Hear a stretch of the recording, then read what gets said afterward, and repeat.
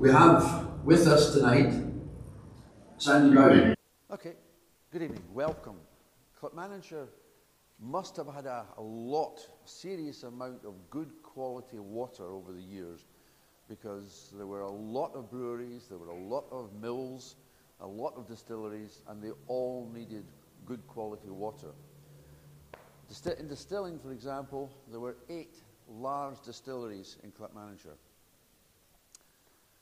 Canvas, which lived till 93, Carsbridge, which at one point was the largest distillery in Europe, Glencoe, Grange, which was the first to put in a coffee still, I'll talk about that later on, Kilbeggie, which in 1799 was the largest distillery in Scotland, Kennet Pans, and we'll talk about Kilbeggie and Kennet Pans. Lindmill was there for a short period of time, and Strathmore again, not established until 1957, but again was a big distillery. It was situated on the site of what was Knox's brewery in Canvas, so it was literally across the road from Canvas Distillery. Clackmannanshire is 159 square kilometres in size. It's less than a quarter the size of the island of Alloa. So with distilling like that, it shows the quality of the water. The distilleries originally, Canvas, Carsbridge, Glencoe, Grange, yes, all of them other than Strathmore would have started with pot stills, because continuous production was not established until Steen's invention of 1828, and so they were established in the 18th century, and they would all have started, Carsbridge and Canvas as well, as pot still production. In 1786, there were 881,969 gallons exported to England. And they were exported it not as whisky, but for gin production. The gin producers in London complained mightily to Westminster, and the excise duty on the exports was increased in 1788, which caused a number of distilleries across the Central Belt to go into sequestration. What you have to bear in mind is that until 1826, there wasn't an excise act that worked. But if you were a distiller across the Central Belt of Scotland, you couldn't hide from the customs and excise. I'm not saying that they were truly truthful about everything they produced and everything they paid tax on, but they couldn't hide the fact that they were distilling. And because the illicit hooch was coming in off the hill into town centres, because it was reckoned that there were in 1756, there were 400 illicit stills in Edinburgh and only 9 licensed stills.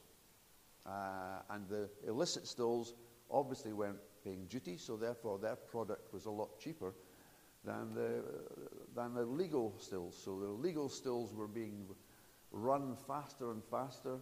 They were distilling in minutes instead of hours, so the quality coming out of them at that point in time was pre-1823 was not very good.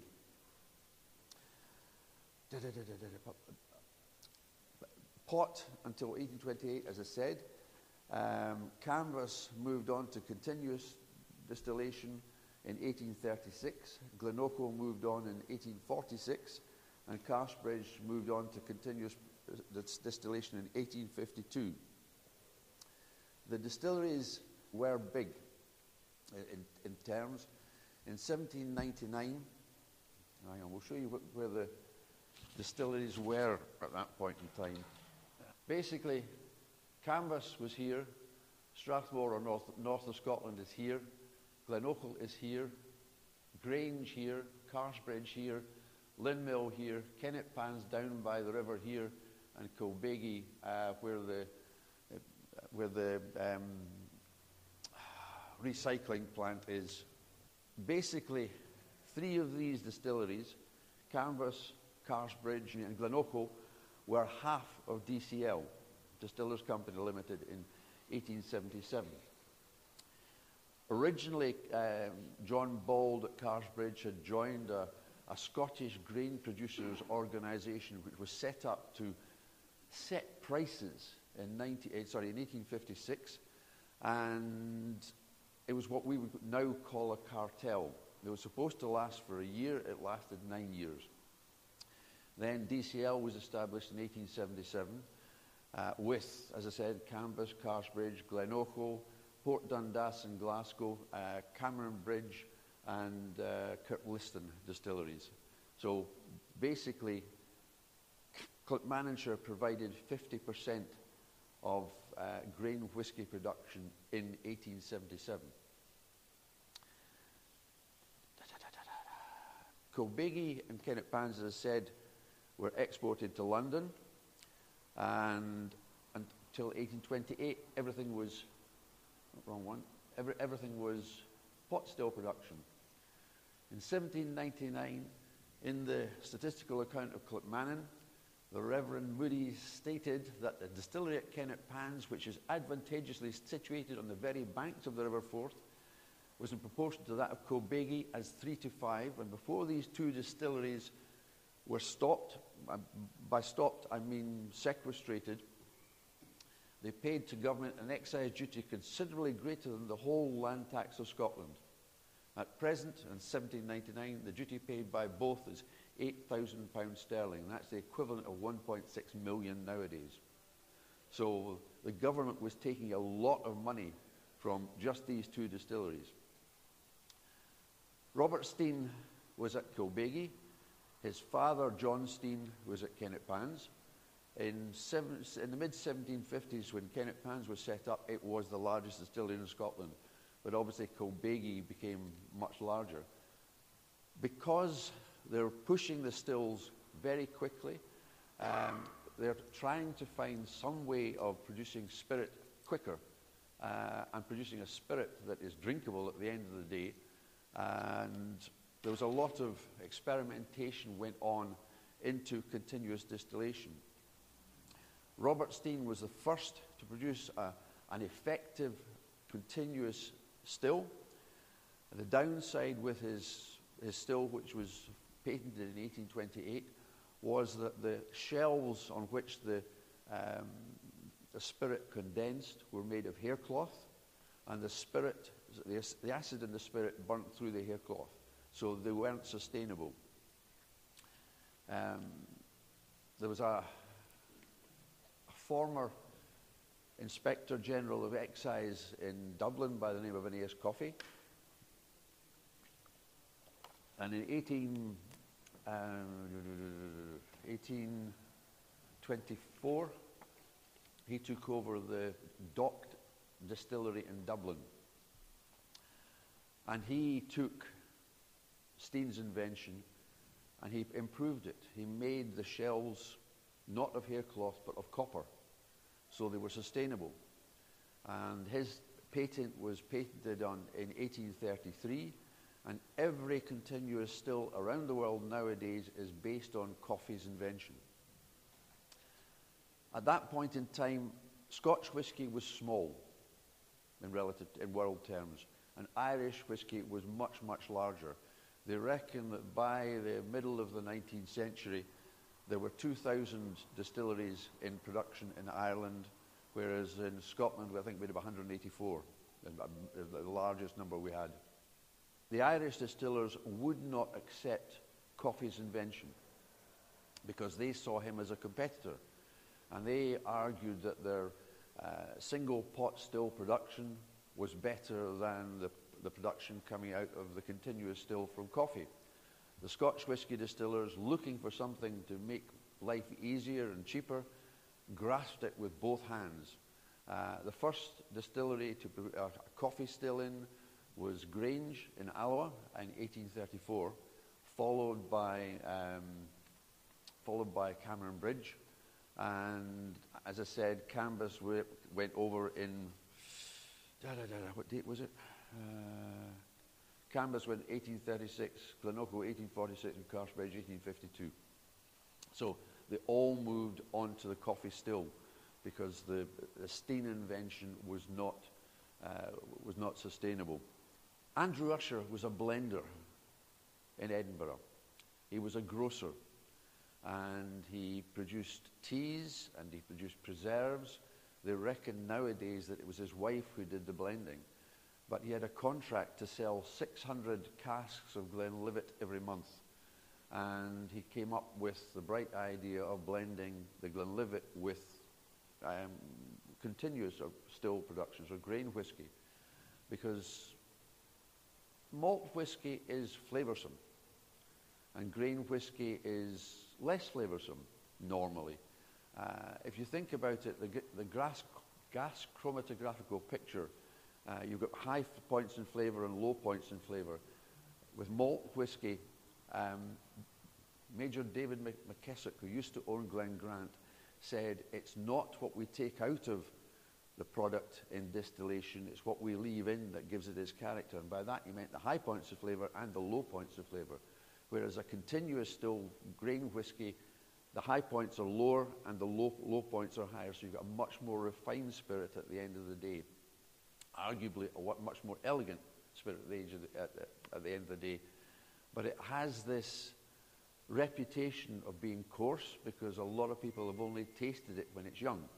And as we'll see tonight, it develops beautiful flavours with maturation and age. But in its youth, it still is fairly coarse. So Andrew Usher created this blend, and that created the demand for continuous still whiskey. The whiskey barons, Tommy Dewar, Alexander Walker, James Buchanan, created their business by copying what Usher had done in Edinburgh. In 1853, vatting under bond was allowed. So previously, if you wanted to vat it, you had to do it with duty paid, but allowed under bond, so it permitted distillers around the country to embrace this activity. And Usher's old vatted Glenlivet was released, and the companies of McKinley and Lowry, which are still around today, were established on the back of that. How many of you have been around distilleries? All of you? Yes, you know what a pot still looks like, and they're relatively small. The largest distillery here in Scotland, the largest pot still distillery in Scotland at the moment is Glenfiddich, believe it or not. 43 stills producing something like 43 stills producing 24 million litres of alcohol. People think of Glenfiddich as a small distillery. Springbank produces 100,000 litres, well, full stop. Glengoyne produces 900,000 litres, full stop. But Glenfiddich produces 28 million. Cameron-Bridge, on the other hand, grain distillery, 136 million litres of alcohol. So the continuous still distilleries in Scotland are 7, and they produce more spirit than all 145 malt whiskies put together. So that shows the size of them. So basically what happens within a continuous still is that the wash goes in there, the high alcohol beer goes in there and falls down. And steam goes in, faints go in here and steam goes in here. So steam rises through there, up through the wash pipe, through the vapor pipe, and rises through here. As it rises, it heats the wash. The wash comes up through here, falls down through here, evaporates, goes up through the vapor pipe again, and then comes off at whatever strength you want to take it off at. North British in Edinburgh takes it off the still at 94.6% alcohol. The highest alcoholic strength you're allowed to distill to in Scotland and still call it Scotch whisky is 94.8% alcohol. The highest alcoholic spirit in the world is a spirit from Poland called Polish Pure Spirit, 100% alcohol. So basically, instead of having 2 separate pot stills or 3 separate pot stills. You have got 2 sides to it with the cold wash coming in here, being heated up, and then evaporating and taking off whatever strength you want to add. The industry embraced, because the invention was originally steams, and so therefore it's another Clackmannanshire invention. And the 3 families, the Steens, the Haigs, and the Jamesons, all originated in this area, all farmed in this area, all distilled in this area. Admittedly, Haigs had a farm this side, or between Kilbeggie and Kennetpans, but they didn't distill within Clackmannanshire. The Steens did, and Jameson, he was a lawyer here in Alloa, but he also bought into a distillery with the Steens in Tullyallen.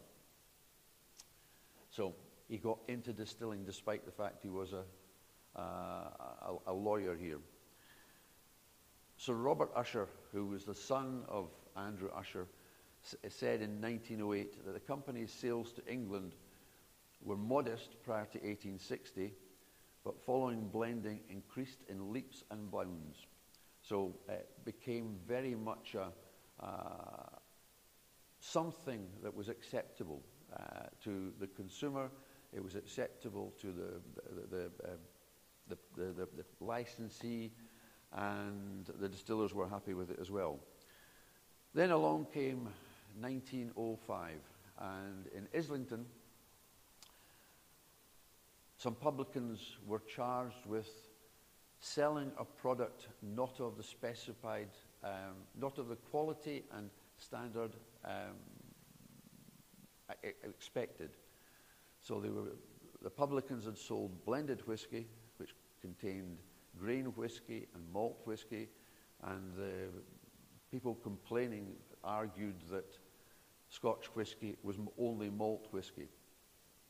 And this was fought, obviously, by DCL, and they created a bottling of canvas, which, as you see on the label, it says, "Not a headache in a gallon."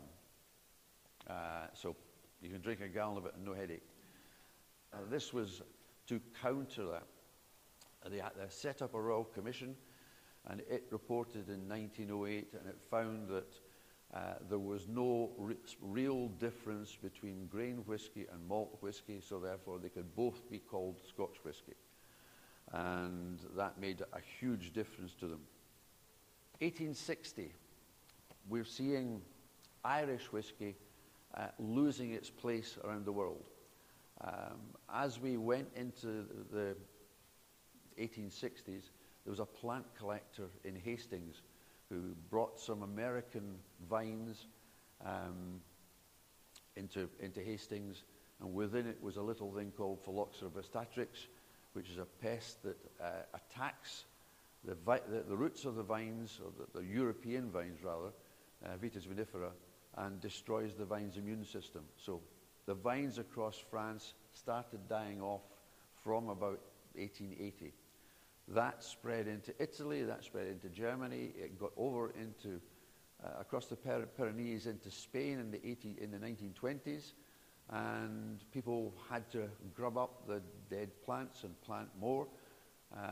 They eventually discovered by grafting the Vitis vinifera above the ground with the roots of the American vine Riparia or Berlandii, then it was phylloxera resistant. And around the world, the only country which has resisted phylloxera is Chile, and that is because you've got the Andes to the east, they've got the Pacific to the west, the Atacama Desert to the north, and the Antarctic to the south.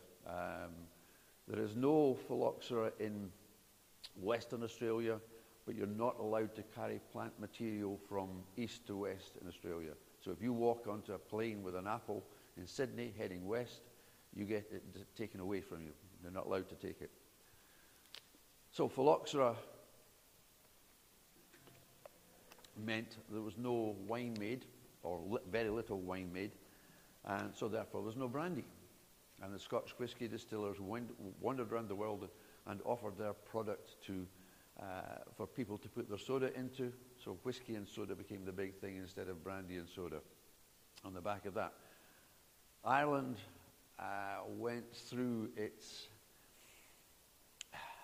civil war with the war with the British, and basically on the back of that, the Commonwealth countries were not allowed to import Irish products.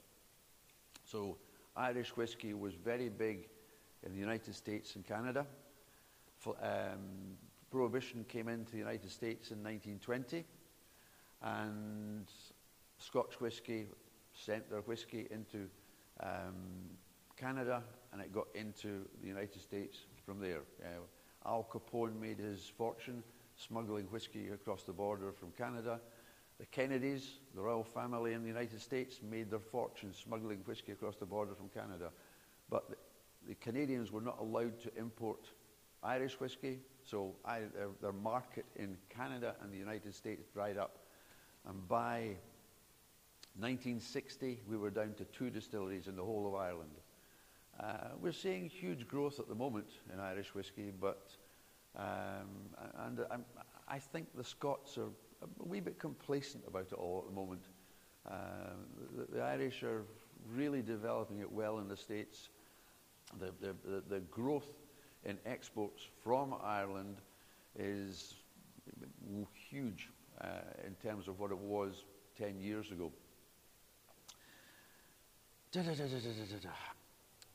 No, I won't do that. 2 world wars made a huge difference to Britain. After Scotch whisky, the sales went through the roof because people from Scotland took drinking Scotch whisky overseas with them. We had French sailors and airmen and Polish sailors and airmen and soldiers came into this country, picked up the habit of drinking Scotch whisky and took it home with them. And the sales grew enormously until 1978, where South America dried up overnight, and we had a huge whiskey lake, whiskey loch on the back of that by the early 1980s. Johnny Walker, one company, over budgeted by 1 million litres of alcohol in '79. That meant that they'd told all the distilleries that supply Johnny Walker that they would need, it would have been something like 20 million litres of alcohol. There were 1 million litres of alcohol out. That meant there was all that stock lying in the warehouses with no customer for it. Multiply that throughout the industry, and that's why we had a whiskey lock, and we were closing distilleries right, left, and centre in the 80s. Some of them, like Cambus and Carsbridge, never to open up again. This is a picture from around 1885 from Barnard's book. Alfred Barnard wandered round the distilleries of the United Kingdom and Ireland in 1885-86. His book was published in 1887, and that's a photograph or an etching from it. I have an original Barnard, which was rescued from a skip in 1987. Yeah, 1987. Diageo says wonderful things about its heritage, but in the 80s they were throwing them out, and I got an original Barnard on the back of it. I got several other books as well on the back of it, rescued from a skip, literally. So Carsbridge hit a world record in 1980, and the mash tun, the workers. When Barnard wandered round, there were 150 men working at the distillery. 40 of them were a fully trained fire brigade. There were 44 fire plugs on the premises. It covered 10 acres at that point. That's what it was in '76, and literally all that's left is, all that's left of the buildings is Carsbridge House up here.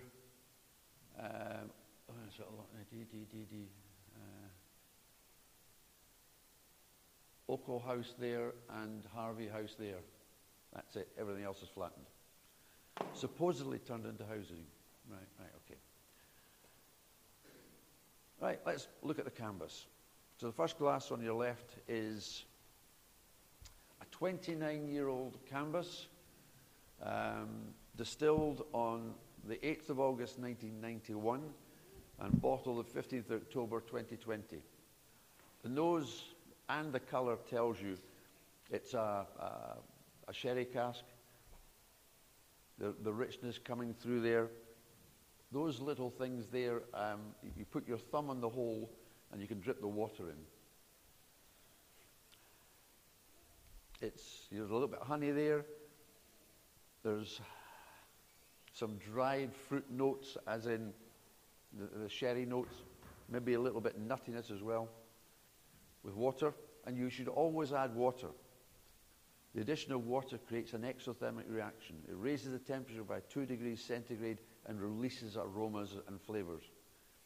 So it makes it a bigger drink at the end of the day. So the water, there's some wood there, there's some vanilla notes, toffee, backed up by that fruit on the palate. But you're getting the wood flavors coming through there, very dominant, or fairly dominant in the flavor. So basically, this was bottled by Lady de Glen. If they had sat on this for another 5 or 6 years, it would have been too dominant. It's pretty noticeable. Alcoholic strength is 62.2. They would have filled the casks at about 72% alcohol in those days. Nowadays, most distilleries drop it to 63.5. A pot still production, two distillation will take you to 70, 72. Brewer laddie are playing around. Some casks are filling it at distillation strengths, others are dropping to 63.5.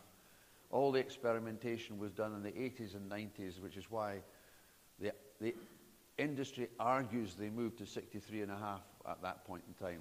Now, I'm fairly sure they moved to that because it's less flammable at 63.5 than it is at 72, so therefore the insurance premium is lower. But no one admits that. So on the palate, again, as I said, the wood flavors are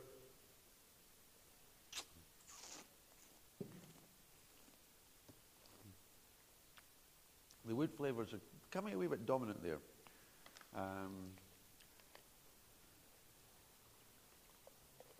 Cambus was set up by John Mowbray in 1806, and as I said, it was converted in 1836.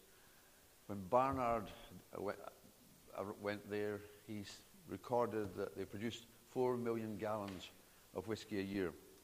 The grain was delivered by sea or rail, and the rail track ran through the middle of the distillery, and as it still does. You know, the railway runs through the middle of the cooperage at the moment. It had 60 men working at it, and for some reason or another, they had 7 customs officers on site, which seems a bit excessive. Maybe they didn't trust the Mowbrays at that point. It covered 8 acres, and there was a fire in September 1914, which almost wiped it out, and it was closed till 1937. They went through the 20s, and obviously the United States dried up because of Prohibition, and they didn't start rebuilding it until 1934, and it was closed in 1993. So this is one of the last casks that came out of it. The Karst Bridge is a 28-year-old, vintage 1965, distilled on the 7th of November 65, bottled in October 94. This is from Signatory, so it's Edredeur. On the nose, you don't have that richness which you had with the sherry cask Cambus. It is, there's a vanilla note from the wood. There's a little bit of shortbread note to it, maybe even bread, yeasty note to it, and some simple fruit, maybe maybe a little bit orange, but not much more. With water.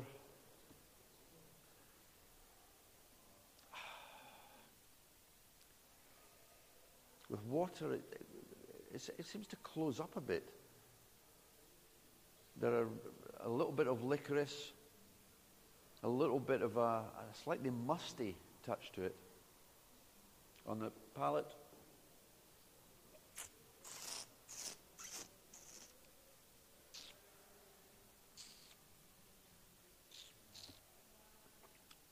good body, nice richness to it, but there's still that slightly musty feeling to it, licorice, and there's a lot of tannin coming through, so there's a lot of wood you're feeling on the tongue.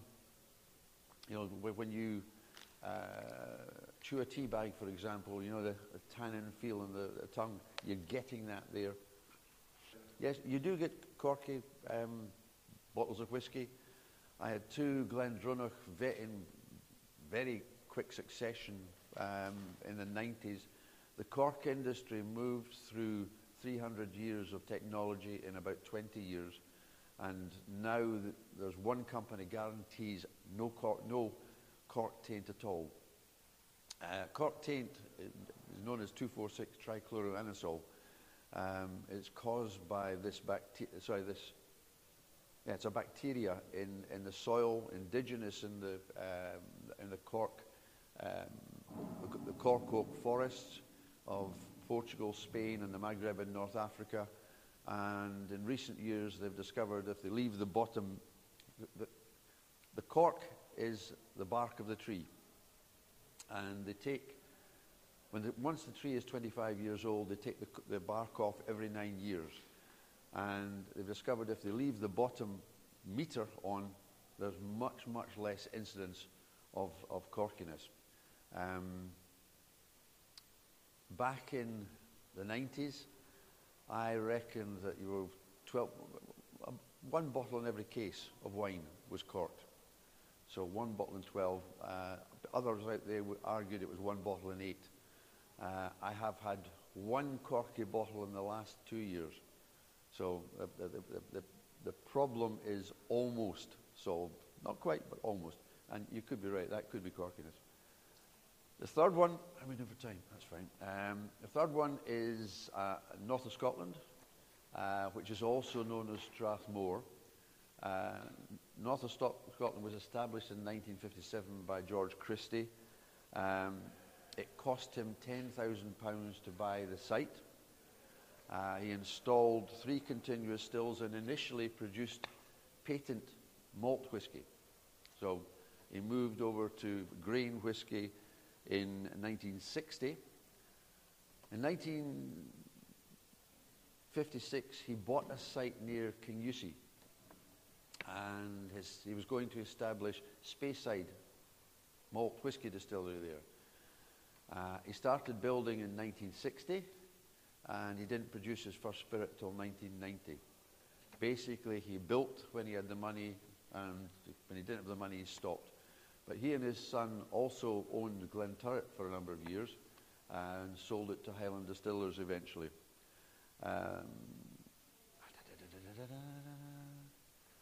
DCL bought it in 1980 and closed it in 82. On the nose, oh, that's rather nice. Toffee, really quite sticky, nutty toffee. A little bit of condensed milk. Yeah, condensed milk. Oh, yeah, that's rather nice.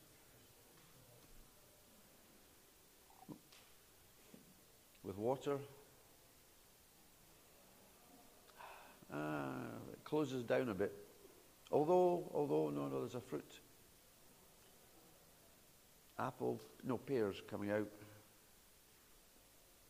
But that toffee notes there at the back, really rather nice. On the palate.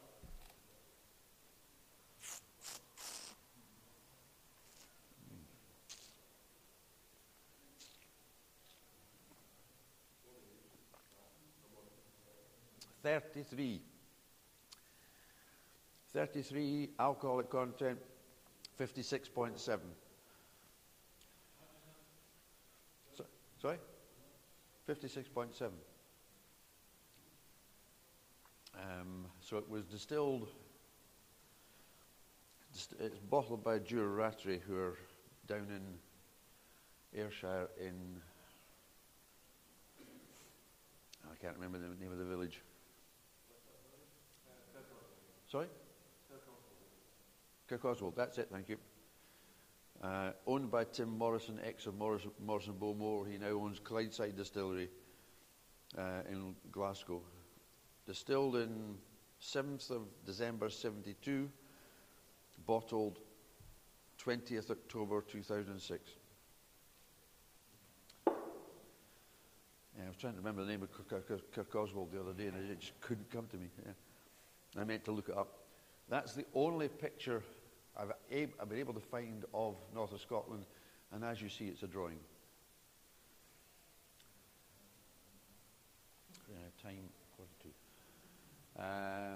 Canvas, again, circa 1885. Oh, by the way, Karst Bridge had two very high chimneys. One was 100 feet high, one was 140 feet high, and one of them, the tallest one, was a landmark for people coming into Alloa for many, many years.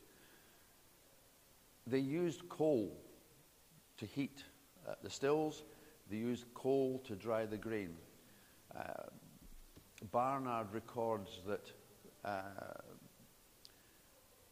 Carsbridge had a grain loft 100 feet long by 40 feet wide, and it had a barley loft the same size. In 1885-6, when Barnard wandered round, technology wasn't there to cook the grain the way they do nowadays for continuous distillation. So whether it was barley or rye or wheat or corn, they laid it out on the maltings floor and did exactly the same as Bowmore, for example, does on a maltings floor, and dry it in a kiln. And they used coal, because within this part of the world there were many coal fields. You know, people talk about the peat, the Scotch whiskies historically using peat. Glenlivet imported peat from Orkney because they didn't have the quality of peat they needed in Speyside. Likewise, weirdly enough, Nick Morgan posted something last week or the week before, an article from a Fife newspaper dated 1855, and it was about peat coming from Orkney for Carsbridge Distillery. So they used peat as well as coal, but obviously this bringing peat in from Orkney is costing them money, but they were looking for the character which Orkney peat gave them. So it was, they were imaginative in those days as well. But throughout the area, coal was used. The Staines, for example, in 1790 paid 4 shillings a ton for their coal. That's 20 pence for those of you who are too young to remember that. So, on the palate,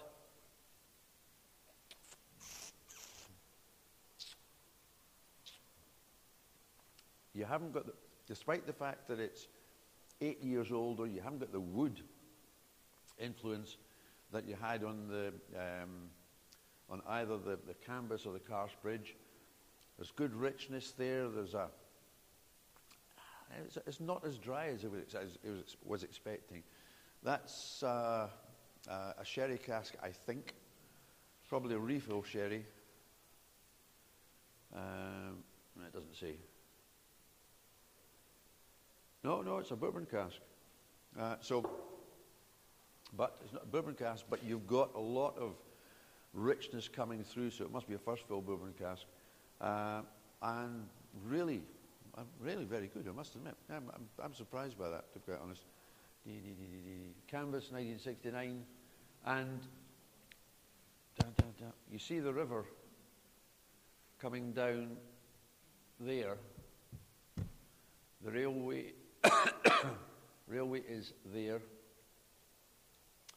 And there's photographs from 1974 showing the chimney and the river. Apparently, Diageo have just bought the canvas pools. Don't know what they're going to do with them at the mouth of the river.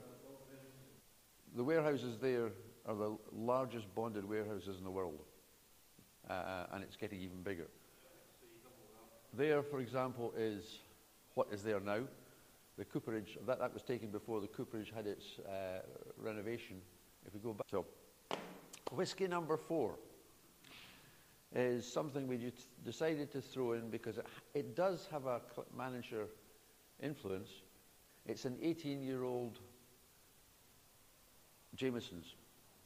And it is the Bow Street distillery. So it's matured for part of its life at Bow Street, which is now a museum. That's what it was when Barnard wandered round in 1885. What are you doing? And that's what it looks like nowadays. So this is distilled at Middleton down near Cork and finished for the last, probably the last 6 months of its life in the warehouses at Bow Street. See, still the influence from Clackmannanshire. Yeah, that's right. Pernod Ricard. Jameson, as I said, was a lawyer here. He took a share in the Bow Street distillery with the Steens for 6 years, I think it was, and then he and his wife and children moved across to Ireland. He took over the Bow Street distillery himself. And he had 7 sons. 6 of them got involved in distilling. 1 of them came back here and continued his legal practice in Alloa. But it became the #1 distillery, sorry, the #1 whiskey in the world for some years because of the amount that was being sold in the United States. It still is the biggest selling Irish whiskey. So on the nose,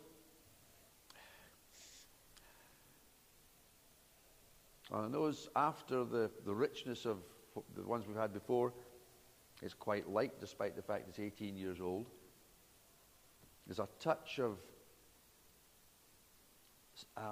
orange, lemon there. There's a little bit of syrup and maybe demerara sugar. Alcoholic strength is 55.1. It opens out with the water. You've got a lot of toffee. You've got that condensed milk character again. Really a little bit of a floral note on the edge of it, on the palate. But there's a waxiness there, which is a character of pot still production. Single pot still production in Ireland, they use malted barley and unmalted barley. So they reckon the unmalted barley gives them this waxy character, which is there and is a character they're looking for. But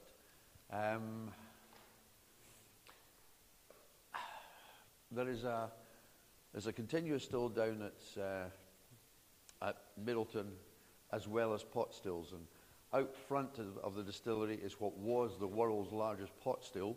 It was so large that there were stanchions welded onto it and supported by the ceiling to stop the whole thing collapsing in on itself. Because when it still collapses on itself, you get this implosion and you get fire and all the rest of it. We already mentioned a couple of fires, and we mentioned one fire in the fire brigade at Carsbridge, which was an essential part of it, because fires in distilleries can be fairly disastrous.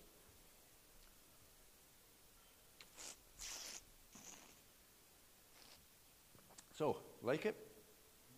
Yep. Good. Thank you for your attendance. Any questions? Just nail me in the next 5 minutes, 4 minutes, or something. But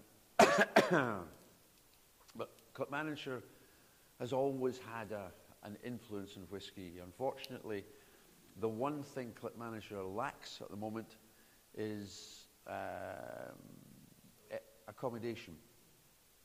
You know, tourists who are coming here for the whisky connection want decent accommodation, and there's very little in Clackmannanshire. John Jameson is actually buried in the graveyard. Where are we? There, over there. Yep, over there. And to show the incest, no, not incest. He married, he married one of Haig's daughters. So there's this connection between the distilling families, the Steens, the Haigs, and the Jamesons. There always has been this connection. I've argued for, almost 40 years now, that the industry should have a marketing bureau. There's no one markets Scotch whisky. The Irish have just put in a system where they're marketing Irish whisky. The English have just put in a system where they're marketing English whisky. But the Scotch Whisky Association says, no, the industry doesn't want it. So effectively, what happens is that the various members of the Scotch Whisky Association, the companies within don't want to share ideas. They don't want to give marketing ideas to the competitors. But we're getting to the stage now where we're seeing, for example, 2003 or 2004, I got an email from a woman in the United States who was doing PR for the American Craft Distillers Association. And at that point in time, they had 36 or something like that members, and 32 turned up at their annual convention in wherever it was. In 2014, I got another email from her. They had 1,351 members by that point. A lot of these are producing malt whisky. Not all of them, but a lot of them are producing malt whisky in the United States, to the extent that the BATF, the Bureau of Alcohol, Tobacco and Firearms, is setting down legislation for malt whisky production in the US. And yeah, it does. Yeah, it does. You know, yeah, the island of Tasmania has 33 malt whisky distilleries. France has got 80 malt whisky distilleries. And you think the Scotch Whisky Association is just sitting back and twiddling its thumbs? Sorry? Oh, yeah, India, absolutely. But remember, most Indian distilleries distill from molasses, so you and I would call it rum. The largest selling whisky in the world is Officer's Choice, which you have never heard of. It's an Indian whisky. It sells 32 million cases a year, 32 million dozen bottles. It's made from molasses. The second largest whisky is Bagpiper. Again, it's an Indian whisky. You don't get to Scotch whisky till somewhere like 8th, and that's Johnny Walker. It's up at, I think it's under 20 million litres of alcohol, under 20 million cases rather. Thank you for your time.